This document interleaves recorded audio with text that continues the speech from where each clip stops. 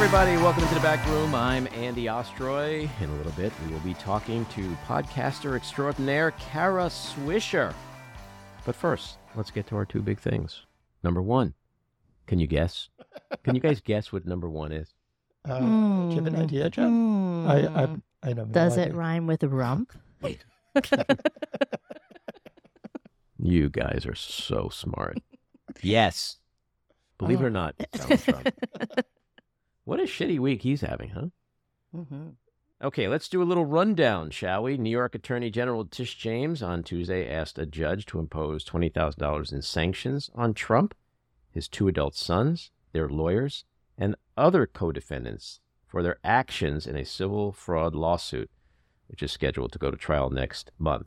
She cited, quote, frivolous conduct, and claims they are repeatedly making legal arguments that courts have already rejected. So that's up in New York. Down in Georgia, in the Stone election case, we got to see the first televised hearing. That was fascinating. You guys check any of that out? Nope. Judge is pretty awesome down there. I forget his name, but he's not playing around. Good. Yeah. Fannie Willis, Fulton County District Attorney, about a month ago got a letter from Jim Jordan. He wants to, continue the investigation, demanded evidence and materials and all kinds of information from her in Trump's case. And she responded in a scathing 9-page letter. She blasted him. Of his requests, she said, the obvious purpose is to obstruct a Georgia criminal proceeding and to advance outrageous partisan misrepresentations. And she said his public statements and his recent letter, quote, make clear that you lack any legitimate legislative purpose for that inquiry. Your job description as a legislator does not include criminal law enforcement, nor does it include supervising a specific criminal trial because you believe that doing so will promote your partisan political objectives. Your letter makes clear that you lack a basic understanding of the law, its practice, and the ethical obligations of attorneys generally and prosecutors specifically. She is not fucking around. That was a great letter. I enjoyed that very much. Jim Jordan is special in that he is willing to do anything that Trump would be happy about. This is the part that I love. She invited him to purchase a book about racketeering statutes. And she said that as a non-member of the bar, you can purchase a copy for $249. I mean, she's also funny.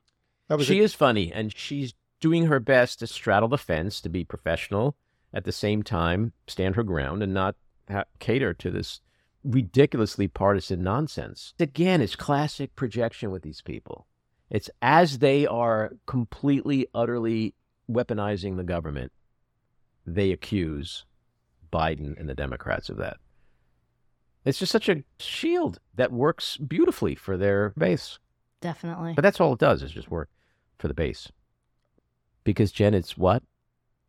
It's just dust in the wind. No. Oh. Wrong song. Wrong song. It's all about the bass. It's all about the bass. Oh, I was stuck on dust in the wind from an earlier comment. So a judge in New York ruled that Trump is liable in the E. Jean Carroll defamation suit. A judge also rejected Trump's bid to delay his New York State fraud trial. His former Mar-a-Lago IT expert, Yusel Tavares, flipped and will testify against him in the stolen documents case. Well, that's what happens when you get your own lawyer and it's not paid for by Trump, which is what he did. And you realize, do I really want to go to prison for that fat fuck? Well, Trump's lawyer thought you should. Yeah, well, they're all going to flip. Trump said he is going to testify in all his criminal trials. Yeah, that'll happen. Yeah. He also said he may seek to go to federal court. No one's ever heard of a filing with a judge that says, I'm contemplating doing something without just saying what you're going to do. An almost filing. I may file. I may not. Let's see. Mike Pence, he called Trump's populism a road to ruin. I'm telling you, he's coming. He's coming. Shh, what's that sound? That's the sound of Pence winning the nomination. I just don't know which primary is he running in. Is it the Republican primary? Because He's polling at 2%. Nobody wants him. Okay, let me ask you this question. Is it feasible that he could win Iowa? He could win, New Hampshire. Okay. Historically speaking, you could be nowhere, but if you win Iowa and New Hampshire, that just sets you off on a different trajectory. Is that possible? It doesn't matter whether happened? he wins some early states. Iowa's irrelevant. Look at Biden and South Carolina. One state. Nothing looked bleaker than it did for Joe Biden in 2020. The difference is that... And then we had South Carolina. The difference I see is that Joe Biden wasn't hated by the majority of the Democratic base. He may not have been tremendously popular with all of it, but Pence, they wanted to hang him. I'm just talking pure fact. The fact was Joe Biden was counted out. He was hanging on by a thread. And then Claiborne endorsed him, came out, big push. He won South Carolina. Boom. The rest is history. So before South Carolina, there was a bunch of libtards sitting around going, oh, my God, Biden's dead. That's all I'm saying. He wasn't hated. The negatives are the problem for Pence. Okay. His negatives are extremely high within the Republican base. All right. Only time will tell.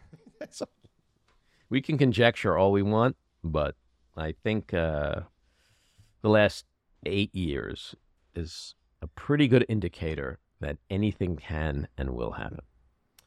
Okay, let's move on to Wisconsin, our big issue number 2. We have a state legislature which is planning to impeach Justice Janet Protasewicz, who won her election to the state Supreme Court back in April, and that tipped the majority of the court, I think 5-4, into Democratic control, and it was actually a landslide victory.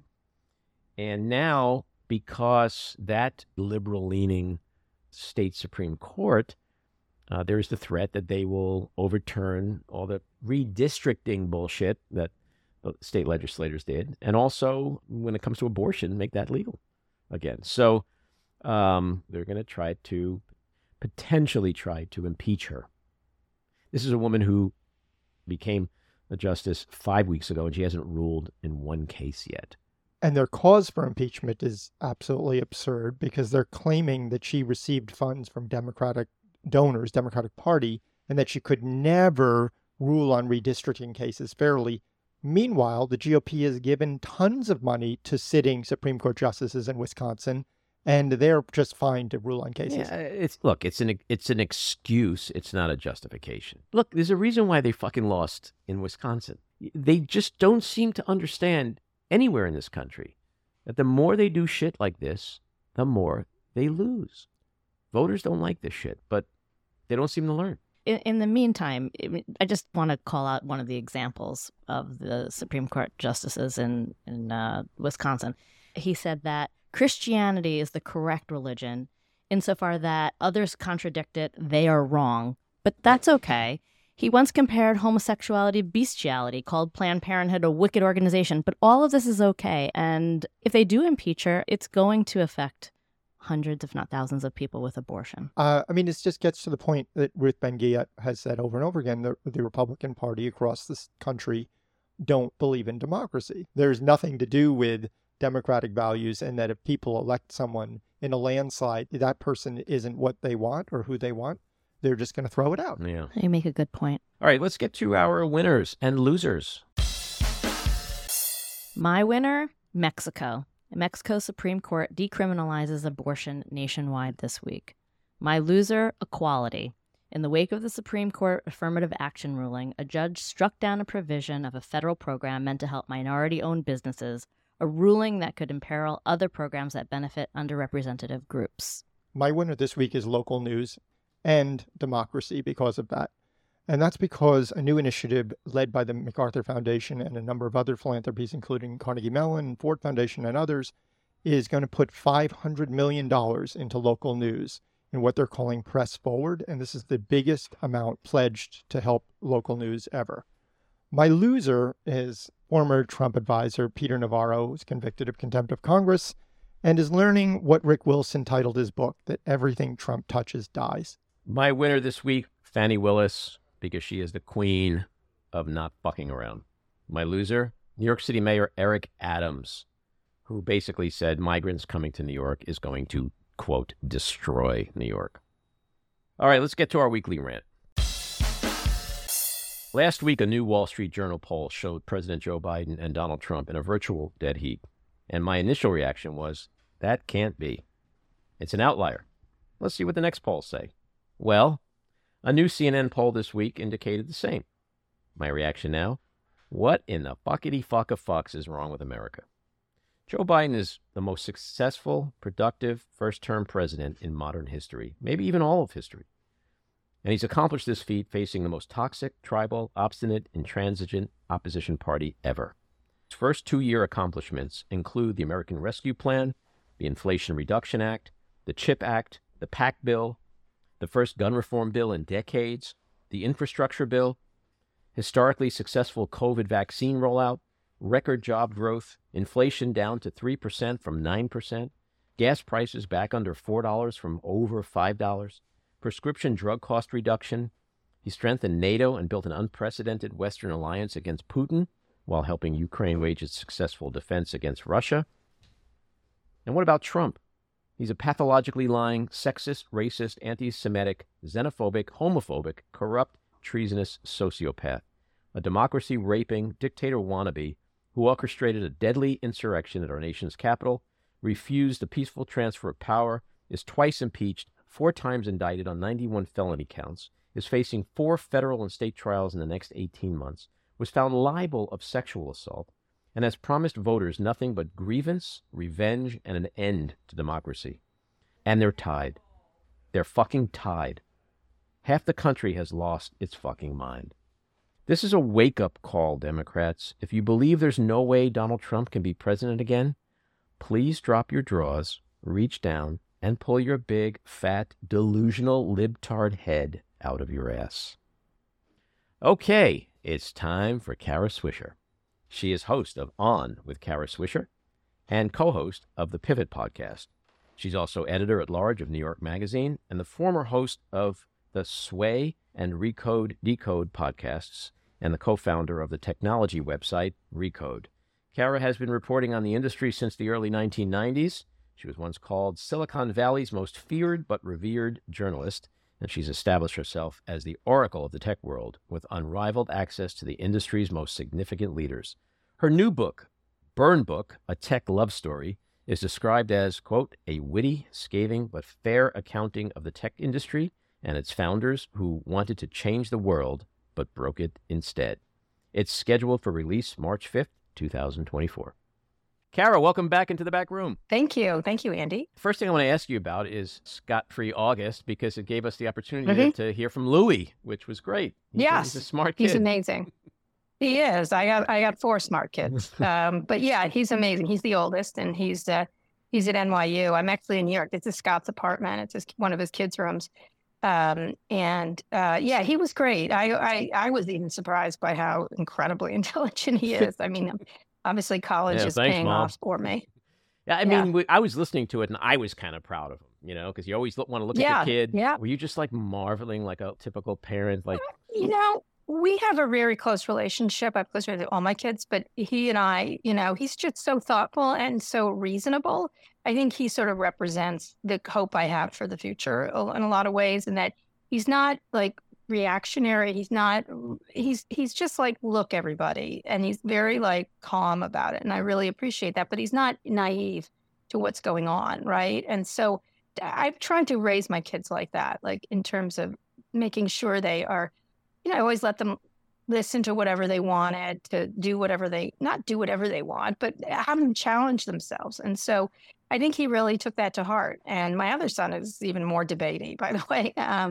But I really like to have kids that question things and at the same time have respect for not just bomb throwing, but really thinking about solutions. And that's what Louis does. I really, I was really pleased. He seems like he's very engaged in the world that he lives in. And I don't want to make a generalization, but I wish a lot more, you know, Gen Zs and young people were. She's Gen Alpha, I guess. He would be, what would he be? I don't know. He's 21. I'm not sure what gen he is, but I think a lot more kids are than you think. I think what you do is you get sort of this idea of kids as being only on social media, and they just are in their phones, which a lot of adults are, by the way, FYI. If you sit on a subway, I was taking a subway here, and everyone's sort of entranced by their telephone. And, you know, a lot more, like I just saw the movie Bottoms, which is by a bunch of young people. It's so smart. It's so interesting. There's all kinds of really interesting, thoughtful young people. And I think we do ourselves a disservice if we just assume they're anesthetized social media addicts. I don't think that's the case at all. I think they're very engaged. My daughter Kim cast that movie.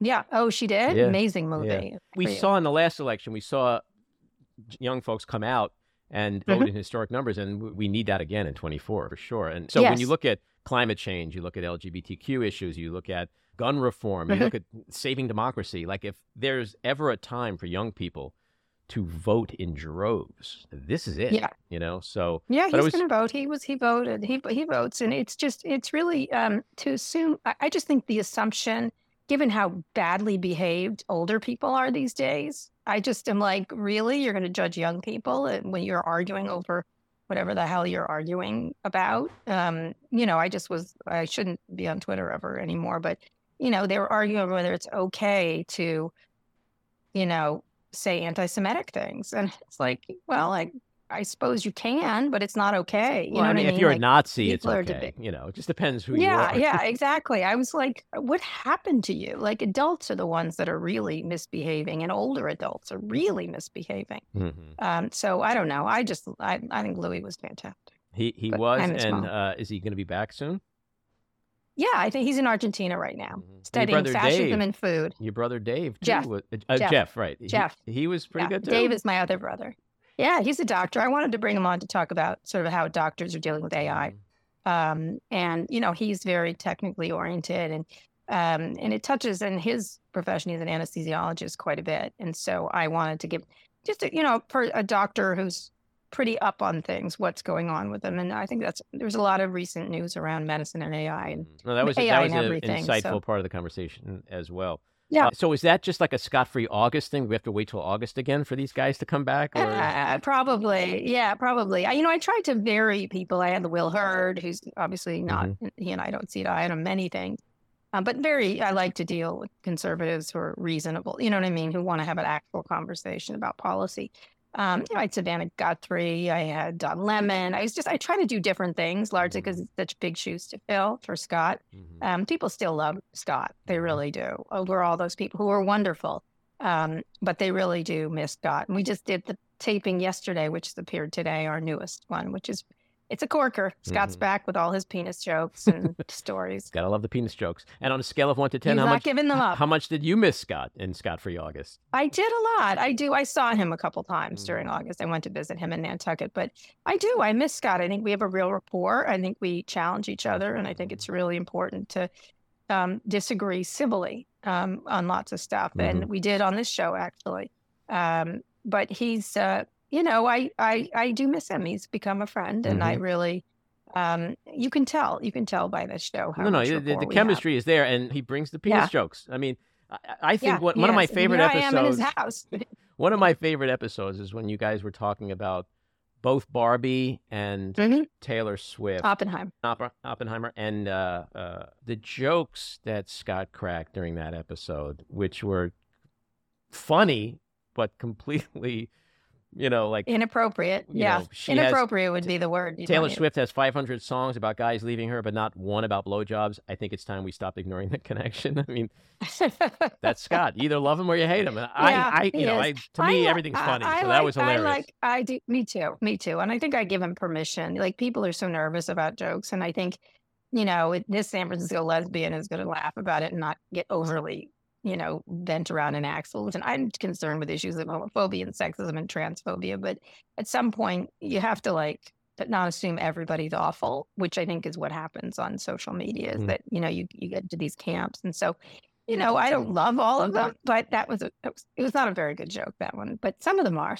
But I like to also point out that these are the people making the economy run. And that's my... Well, I want to ask you about that. It's literally my next thing. Yeah. How about, quote, how can she be so popular when her knees don't even bend? That was another Scott classic. Again, I think this is all Unfortunately, funny. Taylor but Swift she'll probably never is come on such this. a better business person than Scott will ever be. So whatever, he can say all he wants, but So- she's the engine of the economy. So Well, fine. speaking of which, Whatever. this was the summer of women, and the impact on the economy between Taylor Swift, Greta Gerwig, and Barbie, and Beyonce has apparently added about $8.5 billion to the economy That's right. in Q3. Right. That is unbelievable, and Right. probably is just causing massive amounts of diarrhea among the patriarchy. Well, I don't know. I think it's always the summer of women, Andy. I just, women are the biggest Not like spenders, this. the biggest consumers. This is No, incredible. this is the creators. This is the creators but I'm saying women are the biggest consumers, spend most of them, the disposable income is done by women. But yeah, these are real entrepreneurs who've been given a chance to run their own businesses, and you can't leave out Dolly Parton. You can't leave Right. out, there's all kinds, and this is in the entertainment space. They always treat it like it's an exception, except it isn't. It isn't. Once you make these products, people are there to take them. This is not a fluke by any stretch. It's the same thing when Black Panther came out and everyone was like, oh, look, Black movies can make money. I was like, That's right. It's a movie. Like, you know what I mean? Like, it's Well, not, it's a universal they say that about movie. musicals and westerns too. It's like give audiences musicals and westerns, and they're a smash hit, but yet we hardly see any of them. So I think that point is well taken. There is a gating function in Hollywood, and I think that's been broken now. Like that's why you're seeing quite a little bit of difference in what is popular and what is not popular. I was a big fan, as you know, of Yellowstone, which everyone made fun of me. I was like, fantastic, and so Amazing was 1883, and huge hits on streaming and everywhere else. And people are like, why do you like that? That's flyover. I was like, it's good. It's good. And it has a universality that, we try to assume. I like Succession too. It doesn't mean like you can't like one thing or the other. And so I think it was really important to point out that maybe the gatekeepers who are going away don't know everything, and that things tends to bubble up as with or without their help, things tend to bubble up. Right. Well, I happen to think they don't really know much about anything, and I think they do. That's not true. Everything is they're siloed. okay. The movie business today is so siloed, and it's It very can be, hard yeah. to get them off be. of that track of the Well, they don't know what to do. superheroes and Well, that's not working, is it? What No. worked this summer was originals. All the originals are the ones that did well, whether it was like Megan, whatever it was. It's not the ones, and even that Operation Freedom, which I'm not a fan of, but I can see why it did well. There was a real need for that among the audience that it was targeting, and so they of course did their narrative, they're against the odds, and I'm like, no, you just made a movie that people liked. Just Right. calm the fuck down. Right? Okay. So you true. made it and you made a fortune. Hush up. Well, Like, the key will be, will know. they do something like that again soon? Or is this going to be yet probably. another? There was a Jesus movie that did well a couple of years ago. I can't remember. Same actor. Who doesn't love Jesus? Jim. I know. I was like, that's what they were like. Can you believe it just moved well? I'm like, yeah, I can. I feel like I can believe it. So I don't know. If it's a good movie, it's a good movie. My friend It's Jeremy really- Sisto, he played Jesus once in a movie. I Oh, think did he? I think it was called Jesus. Yeah, it was crazy. Oh, was he? Yeah. Yeah. I want to ask you real quick, Great because you act. kind of I love surprised him. me He's a good about Burning Man. I would have thought Yeah. you were the kind of person that would be like, there's no fucking way I'm going anywhere near Burning Man. And I was reading some of your stuff this week that your comments were pretty Yeah. much like pro Burning Man, in a way. No, I'm not pro Burning Man. I would never fucking go to Burning Man. Let me just say, as a person, All right, unless well, they build that's a what Four I was kind of Seasons. hoping to get to, because I Right. would never fucking Yeah. go to Burning Man. But I don't like dust, and I don't like mud more. So and it was 6 like miles a perfect of it, thing. by the way. 6 miles of it. Maybe like a So 10 feet of mud is fine, but like 6 miles, no. Yes. Here's what I did. I don't care about Burning Man. But let them have fun if they want to do it. Like, as long as they clean it up, and if they want to dance around in outfits and put iridescent stuff on their skin and wear ridiculous costumes, I don't feel like judging people. Like, I live in I have a house in San Francisco. Right. I lived there for 25 years. I don't care what people want to do. And so I think they've schadenfreude over people's unfortunate situation. I mean, it sucks, no matter where you are, that sucks. Well, it's sort of like Fire And so Festival-ish, the fallout Well, from it. yeah. I don't blame the people that went there. I think the guy should have gone to jail, which he did. But in terms of Burning Man, I was like, there was just so much like, oh, good. So they got it. I was like, why did they deserve that? Like, I don't even understand why it would be like, I think it's ridiculous. Yeah, that's crazy. Let them be ridiculous. I don't have to take it. I would never go. Let me just say, I would never go. I get why people go, and they seem I've been at lots of parties in San Francisco where they talk about Burning Man, and I'm like, la, la, la, la, la. I don't want to, I don't want to hear about your burning. Like, just enjoy it. And, I'm not going to tell you about me going to the hardware store. I like going to the hardware store. I don't go on and on about it. That's irritating about Burning Man people, but they like it. Some of the art is beautiful. If people want to, if they have a great time and they find community, I don't see there's an issue with that. It's just, I'm not going to do it because I don't like dust, but that's just me. So that's my feeling. And I didn't like, I thought it was kind of icky. Everybody's sort of making fun of them because it's not just tech bros there. There's actually a very wide ranging audience. Yeah, I have friends who go. festival. Most of them are like middle-aged white guys who are trying to find themselves. Yeah, That's okay. They should. It's better than what? A Klan rally, I guess. I don't know. Nothing's better than a Klan rally. Better than a Trump rally. Coming from this Jew, I could tell you nothing's better than a Klan rally. But, I know. I was like, I don't care. How about you and Scott? You can marry a goat. How? I don't care if you marry a goat. Go ahead. Some people I not only wouldn't. aspire to that, but probably do in certain parts of our country. But Yes, I how was about recently invited to a goat wedding. But go ahead. really? No. An actual? Oh, I live in New Jeez. York, but I can be gullible at times. Okay. How about you and Scott in a Winnebago next year at Burning Man? Like a whole. You know like, what? Not a bad idea. Here's is the it? thing. I don't know if he would go. That's interesting. He likes comforts. He's a comfort person. I think I don't do drugs at all. I don't know why. I have no particular reason. I don't have an issue with it. I just don't. And I just feel like if I go there, someone's going to slip me something and I'm going to end up in like another country. Crazy like, Kara. We're going to see Crazy Kara come out. Right, crazy Kara. And I don't want to be crazy in front of the people. There are a lot of tech people there, so that's one of the reasons I don't go. I don't want to be like dancing naked on mushrooms in front of tech people. It's not really my jam. By the way, that's the reason my white middle-aged friends go to do all those things. Oh, really? Is that They it? do Dancing naked? Yeah, okay. on mushrooms. Good for them. Yeah. But I don't see us doing that. We may do a trip around the country. We may take Pivot on the road. That's what we're talking about today. That's why I'm here in New York. Awesome. And do some live things and maybe film our little journey together, maybe drive around the country, which I think would be There's the Winnebago. illuminating to both of us. Yeah, I wouldn't mind a Winnebago, but a nice one, nice one. Little stop at Burning Man. Little stop. No, never happening. Good for ratings. I'm telling you, It'd be good for ratings. if there's not room service, I'm not there in any of the. I don't do vacations. I was a camp Room counselor. service. They don't that have was enough. ground. What it's. I understand. You're asking they for have a good lot. food, though. No, some of them have good. Bob Pittman apparently has quite a spread there with the food. And Don't a lot of people like luxury. rent houses like nearby and then just go for like? Isn't that No, how it's a lot not of close to anything. That's No? Coachella, I think. Oh, I think you're right. confusing with Coachella. Another thing I'll never fucking go to either. Yeah. I'm not a big outdoor. Although I did go to the Taylor Swift concert and it was fantastic. The first concert I've been to in years. I was going to ask you about that too. You're kind of a big Swiftie, no? Or I am. I think I don't know where my admiration for her business acumen and her talent is, but she's just one of these Swiss Army knives of entertainers. Just constantly. Just even doing this movie, I was reading about how she put together the distribution of the concert movie. So innovative, so interesting, and she just does things differently. And she was on the ropes a couple of years ago, if you remember. She was sort of on a downward. Well, she and started just so has young, She did. So I always appreciate any career of anybody, not men or women, who really have the long view. Again, Dolly Parton, think about that. Think about her long trajectory of her career. And she was a joke at one point, and now she's an icon. So I'm really, I was really fascinated by that concert because it wasn't just that she worked her ass off. If you have to be like, this woman is so wealthy and she still gave it her all for her audience. I love that about her. It's something even though I have questions from Tom Cruise, I love that about him. He just gives it his all, right?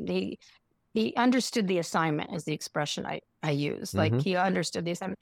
And so with her, it wasn't just like the parking was great. The food was great.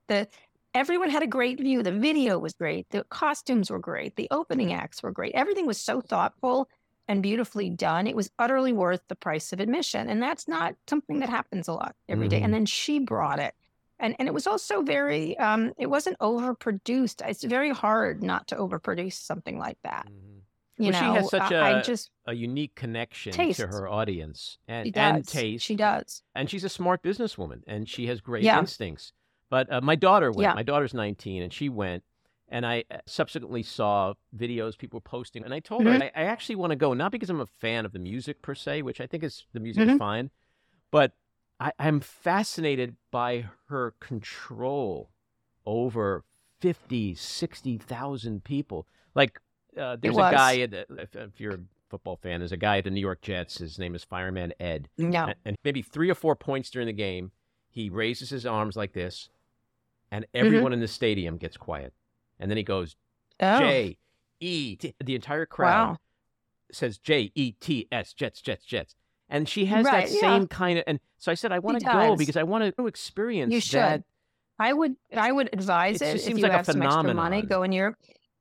What I thought she did really strongly was that she could go from an incredibly costume, just set heavy set to just standing there with a guitar and still hold people. And that was one thing she did I thought was super interesting was she was so generous to her dancers. Like, I knew every dancer. She gave them space and attention, and it made her look better. And I thought that I was sort of struck because most people of her level don't. It's all about them. And I think it's probably is all about her. But she manages to bring out the best. I don't imagine you're going to hear a story of Taylor Swift sexually abusing her dancers, just like the Lizzo story or whatever, just saying harassing. I just feel like she's just, I don't know. It just was, I was sort of struck by how she could go from a big dance number with an amazing costume to a very simple girl with a guitar or girl with a piano kind of thing. No, she's and still be as compelling. It was just a great show. It's just like anything else. When you see a show that's, when something, a restaurant's satisfying or you buy a product and you're like, I'm thinking of my AirPods, just a perfect I love it. My AirPod Max, I love it. It's exactly what I want. It's worth the money I paid for it. There was something else I was using my Chevy Bolt. I love my Chevy Bolt, but I work hard for my money and it's worth the money. Like, it was worth the money. Right. And thank you for doing that. It was respectful of that. And you didn't feel cheated. And I think that was, and then she's making a movie, so people who couldn't afford can go. It's like, and she's kept the price pretty low. Have you seen her documentary, Miss Americana? Yeah, I loved it. I went back and watched it afterwards. Yeah, that was when she was sort of at her low point. That was when she was in but even just politically, the decisions she's made and when she's made them and why she's made them. Yeah. She's got a good head on her shoulders, and so she's in a stratosphere that she's in that rare Elvis, Michael Must Jackson. Be hard. But aware of it. I mean, even that song "Anti-Hero," I'm stumbling towards your favorite city to whatever. Everybody is a sexy ape, I'm a monster on the hill. Lumbering to your favorite city, pierced through the heart, but never. She's so aware of herself and her power, and is not. But she's not apologetic of it. But she knows what she represents at this point in her life, which I thought was. She's very reflective. Listen, a lot of very well-known people could be more self-aware of themselves than as much as she is. That is true. And Beyonce's great. Beyonce's great, by the way, too. And Greta Gerwig, same thing. Very self-aware, very smart, not easily categorized in a lot of ways. I thought there were very few mistakes in that movie. There was one that I didn't like in that movie. When America Ferrera made that speech about women, I didn't think it was necessary. I think the whole movie was about. And it was much more canny, and Scott and she didn't finish the movie. I thought it was very kind to men, actually, in a lot of ways. I mean, it really understood the difficulties of having to be, I think about this. I have 3 sons. I think about, at one point, one of my sons, he's like, we don't get, and it's such a cliche, but he said, we never get to cry. I said, go ahead and cry. And he did, right? You know what I mean? Like, he was upset about something. Nobody's stopping you. And no, but they are. Like, I don't know where it comes from. And, I raised 2 of them in San Francisco, which you'd imagine is a very liberal place. But I had one son who, he loved this hat he had. It was a pink spangly hat. He loved it as a kid. Something happened at 4 years old. I still don't know what it was, that he's like, I can't wear that hat. And I was like, why? You love that hat. And he was like, I can't. I'm a man. I'm a boy. I can't wear that hat. And I was like, why? And he wasn't saying, oh, it's gay, which I think was the implication. He wouldn't have said that. But it was really interesting. He had, I can't watch princess movies anymore. He liked them. but then he didn't. And it was really, and I thought, oh, that's so sad for him because that gave him a lot of joy, right? And I couldn't convince him off of it. I kept saying, oh, pink is the favorite color of India. You love India. I just didn't know what to do to change him. And it was, but he didn't want to, and I didn't force the issue. But I remember thinking, what a prison he has there with himself. Well, that's true. There's societal pressures that men have to live with about emotional things and crying and colors and clothes and that is very real. Scott talks about that. Yeah, Scott's new book is going to be about that. I think it's going to be interesting. Don't cry for mean men. I mean, I think men have it good in most cases, but in general, I think we have to be a little kinder to. Anyway. Well, I had Christine Emba on recently, and she was fascinating. Oh, amazing! It was a great conversation about all of this. My wife edited that piece. Edited that piece. Wow. She did. She's a Washington Post editor. She was the editor. And fascinating that it didn't a long exist. Time with Christine. Yeah, it took so long for someone to write that kind of an obvious thing. Yep. Let's talk about your book. You have a book called Burn Book, A Tech Love Story, which comes out March 5th of next year. Before I ask you about the content, I want to ask you about the photo on the cover, which is so badass. I was trying to think, how do I describe this photo? So to me, it's like Terminator meets Top Gun meets Nancy Pelosi walking out of the White House that day after she just put Trump's little balls Hillary Clinton, put Trump's balls in a vice. Yeah. So those three things put together. I want to know if there was a caption above your head in that photo. What would it be saying? Go fuck yourself. No, I know I'm kidding. No, I put the tech love story there. That's a very important thing. Is I'm furious with what they've done to the place. I think that's what you would say. It's like, what have you done to something that had such promise? And it's a lot about the falling in love with something and then having the scales fall off your eyes, right? Mm-hmm. And I'm not naive by any stretch of the imagination, but that something so wonderful and that I love so much could be so could have taken such a turn because of money and power and need for control. I think that's really what it's about. And my thing is, I'm going to show you how it happened. I was there, and I'm going to show you. And not everybody, by the way. I have a whole chapter called "People I Like." You know what I mean? Like tech people I like. I do. I have a chapter. There's a lot of people. But I think right now, going from leaders. And as flawed as he was, Steve Jobs was incredibly thoughtful. If you go back and listen to our interviews with him, you'd be like, what a thoughtful, smart person who had, he had his issues of yelling at people. But boy, compared to today's people, he's like a sweetheart, right? You know what I mean? Like, it's weird to think about that.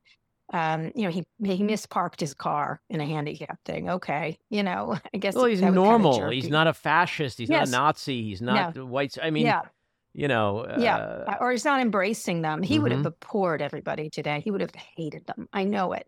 He spent a lot of time trying to, he actually became friends with Rupert Murdoch, trying to convince him not to be so terrible. You know what I mean? Like he thought he could the perfectibility of Rupert Murdoch, which of course didn't work, but he died before he could finish the job, I guess. But I really wanted to show how much I love tech and the possibilities of it and how it went down. And I think that, and it's not all negative because I have a lot of stuff of like what really great stories about people and what they were like and what they turned into, what they became largely because of money and power.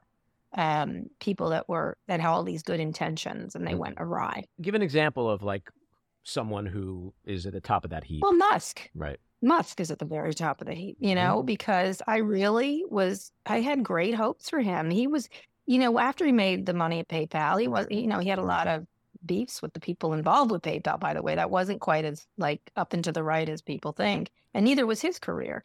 He had to take money from the government for Tesla to survive. He didn't create Tesla, by the way. He bought it. He became a shareholder in it. I wanted to show like that. He's a good example. I really had hoped because he was doing things that were substantive, and a lot of people were doing stupid things like, a dry cleaning service, and then acting like that was changing the world. And you'd be like, "Are you kidding me? It's a dry cleaning service." And he was doing space, which I thought was I know a lot of people don't think it's important, but it is. Like space exploration is just like exploration of the globe. It just is. It's just, there's just no way around it.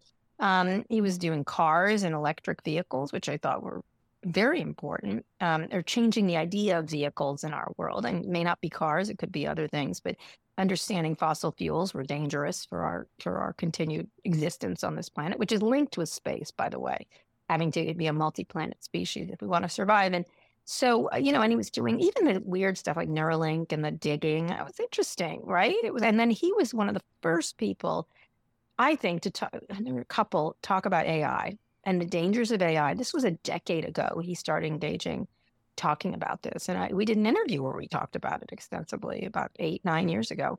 And so he was really thoughtful. And then I don't know what happened. I don't know. Money, rich, wealth, fandom, personal problems, I think, are probably sprinkled in there. Drugs. In drugs, for sure. And he sort of turned into Howard Hughes, right? Right? Who also was a super promising person, by the way. He had serious mental issues, obviously, I think, as it turned out, but untreated mental issues, actually. And you sort of are like, here's someone who really could have been kinder and more helping humanity. And, as a Ukrainian official said today over the story about Starlink, a noxious cocktail of ego and ignorance. It's just has so much of an effect, and not understanding the profound impacts he had on a country that's been, you can have your opinion about Ukraine, but it was a sovereign nation, democratic nation that was attacked. That's just there's no, as much as they like to argue the point, that's what happened there. And so him to having unlimited, and he's an example of having unlimited, unfettered power and unaccountable power over things he has no business being having control over. And just saying I made the thing is not enough. It's just not enough. Right. It's unconscionable, I have to say. And then the same thing with this blaming the ADL for his problems at Twitter. It's like, what is wrong with you? Well, what is wrong? Just say I suck. Is there? I don't know. Are we at some kind of shark jumping moment? Like, has he gone too far this time? See the fawns? See the fawns? No, because it's interesting because I was looking at all the replies and all his minions sort of attacking the ADL today, and I'm like, wow, it's just like Trump. I feel like it's Mike Lindell everywhere. Like Mike Lindell. Oh, there's Mike Lindell again. Or Peter Navarro going to jail. Peter, sorry, you have to listen to a subpoena. Their ridiculous self-righteousness about their causes really kind of, and of course that's what they accuse the left of, which is like, you people are literally the most self-righteous nincompoops I've ever seen, right? You know what I mean? Like everything you accuse everyone of, it's sort of look in the mirror kind of thing. I think he represents what I think is the bigger problem, which is the unaccountable nature of so much of tech, the unaccountable, unelected. You can complain about your elected officials, but they're elected, and they may not be elected in the way you want. Maybe there's too much money in it, but that was the Supreme Court. Go call the Supreme Court if you're in Citizens United. That's the way it is. That's what was decided. I just feel like unaccountable, unelected people making decisions in ignorance and having no governors on them is really dangerous for our world, actually. So to me, him and Trump and MAGA, they're interchangeable. I think they both get up in the morning and go, how could I be douchier than I was yesterday? Well, it's a desperate need for attention. Obviously, something happened in their childhood where they weren't loved enough or something. And something obvious happened, both of them, as a parent of 4 kids, you know what can happen to kids, right? You think about parenting a lot and you're like, what in the world happened to you? Right? What occurred? Now, that said, lots of people have tough childhoods and don't end up behaving like this. It's a really weird cocktail of this kind of bad behavior that you don't know where it's from, but it's basically narcissism writ large with people that have unfettered power, and that's really dangerous. And we've seen it historically. Whether you're talking about any of the people who have have damaged this world all have that same personality trait. And what the worst of all is they think they're saving the world. At one point I was interviewing Musk, and it was so ridiculous. I couldn't believe it. 2 points, actually. One was he had been very upset about Tesla almost went out of business, and the government helped him, the U.S. government helped him, but lots of others. And he was like, I was sleeping on the floor of the factory, and I had to be there every night. And I was like, listen, drama queen, what are you talking about? Like, really? Right. Like, I ran a he's business like, because too. if Tesla, I worked late. if he said this to me, he goes, this is not the exact term, but you can listen to the interview. If Tesla doesn't succeed, humanity is doomed. And I was like, wow, really? A car company? Oh, okay, got it. Right. I remember thinking, are you fucking kidding me? You really think that, and only I can do it. He said, only I can do it before. If I don't succeed, humanity is doomed. That was his essential message. And I was like, okay, Jesus. And then he did it again when he didn't like Trump, and he would complain about Trump to me quite a bit, thought he was, but he went to that meeting that they had with all the tech people. He joined some of their councils, and I think I called him. I said, how could you do this? You cannot. He hated Trump. Let me just, absolutely, more than I don't like Trump, but he really didn't like him. And he went on and on about how he could change his mind. He could do it. I can change him. And I think I called him Jesus. I'm like, okay, Jesus, good for you. Good luck with that. Because I think he's an unrepentant, racist, narcissist, malevolent force. So I don't think he's changeable. I never did. You could see it, and he thought he could. And it was so egomaniacal. I remember thinking, oh my God, really? Like, you really think you're the only one that can save the world? And that's where he's operating from. And he does it all the time now. He did it in this story that Walter wrote in the book. I was thinking, what am I to do with my great responsibility? Well, I'm going to stop nuclear war. I was like, oh, you probably or I'll start didn't, one. and you probably, yeah, like it's like, you probably didn't, and you probably got a lot of kids killed. That's what you did. That's what you ended up doing, because those ships launched missiles and killed a lot of kids. Okay, good job, right? You didn't stop nuclear war. They weren't going to, because he's ignorant. Like, that was the part. He was ignorant about the situation. And that's depressing. And there's quite a few people in tech like that. And that's worrisome, I would say. In our final minute here, tell me where Twitter and Musk is a year from now. Oh, I think it'll probably bump along. It was a shitty business before, so it's not like a high bar. He's rich.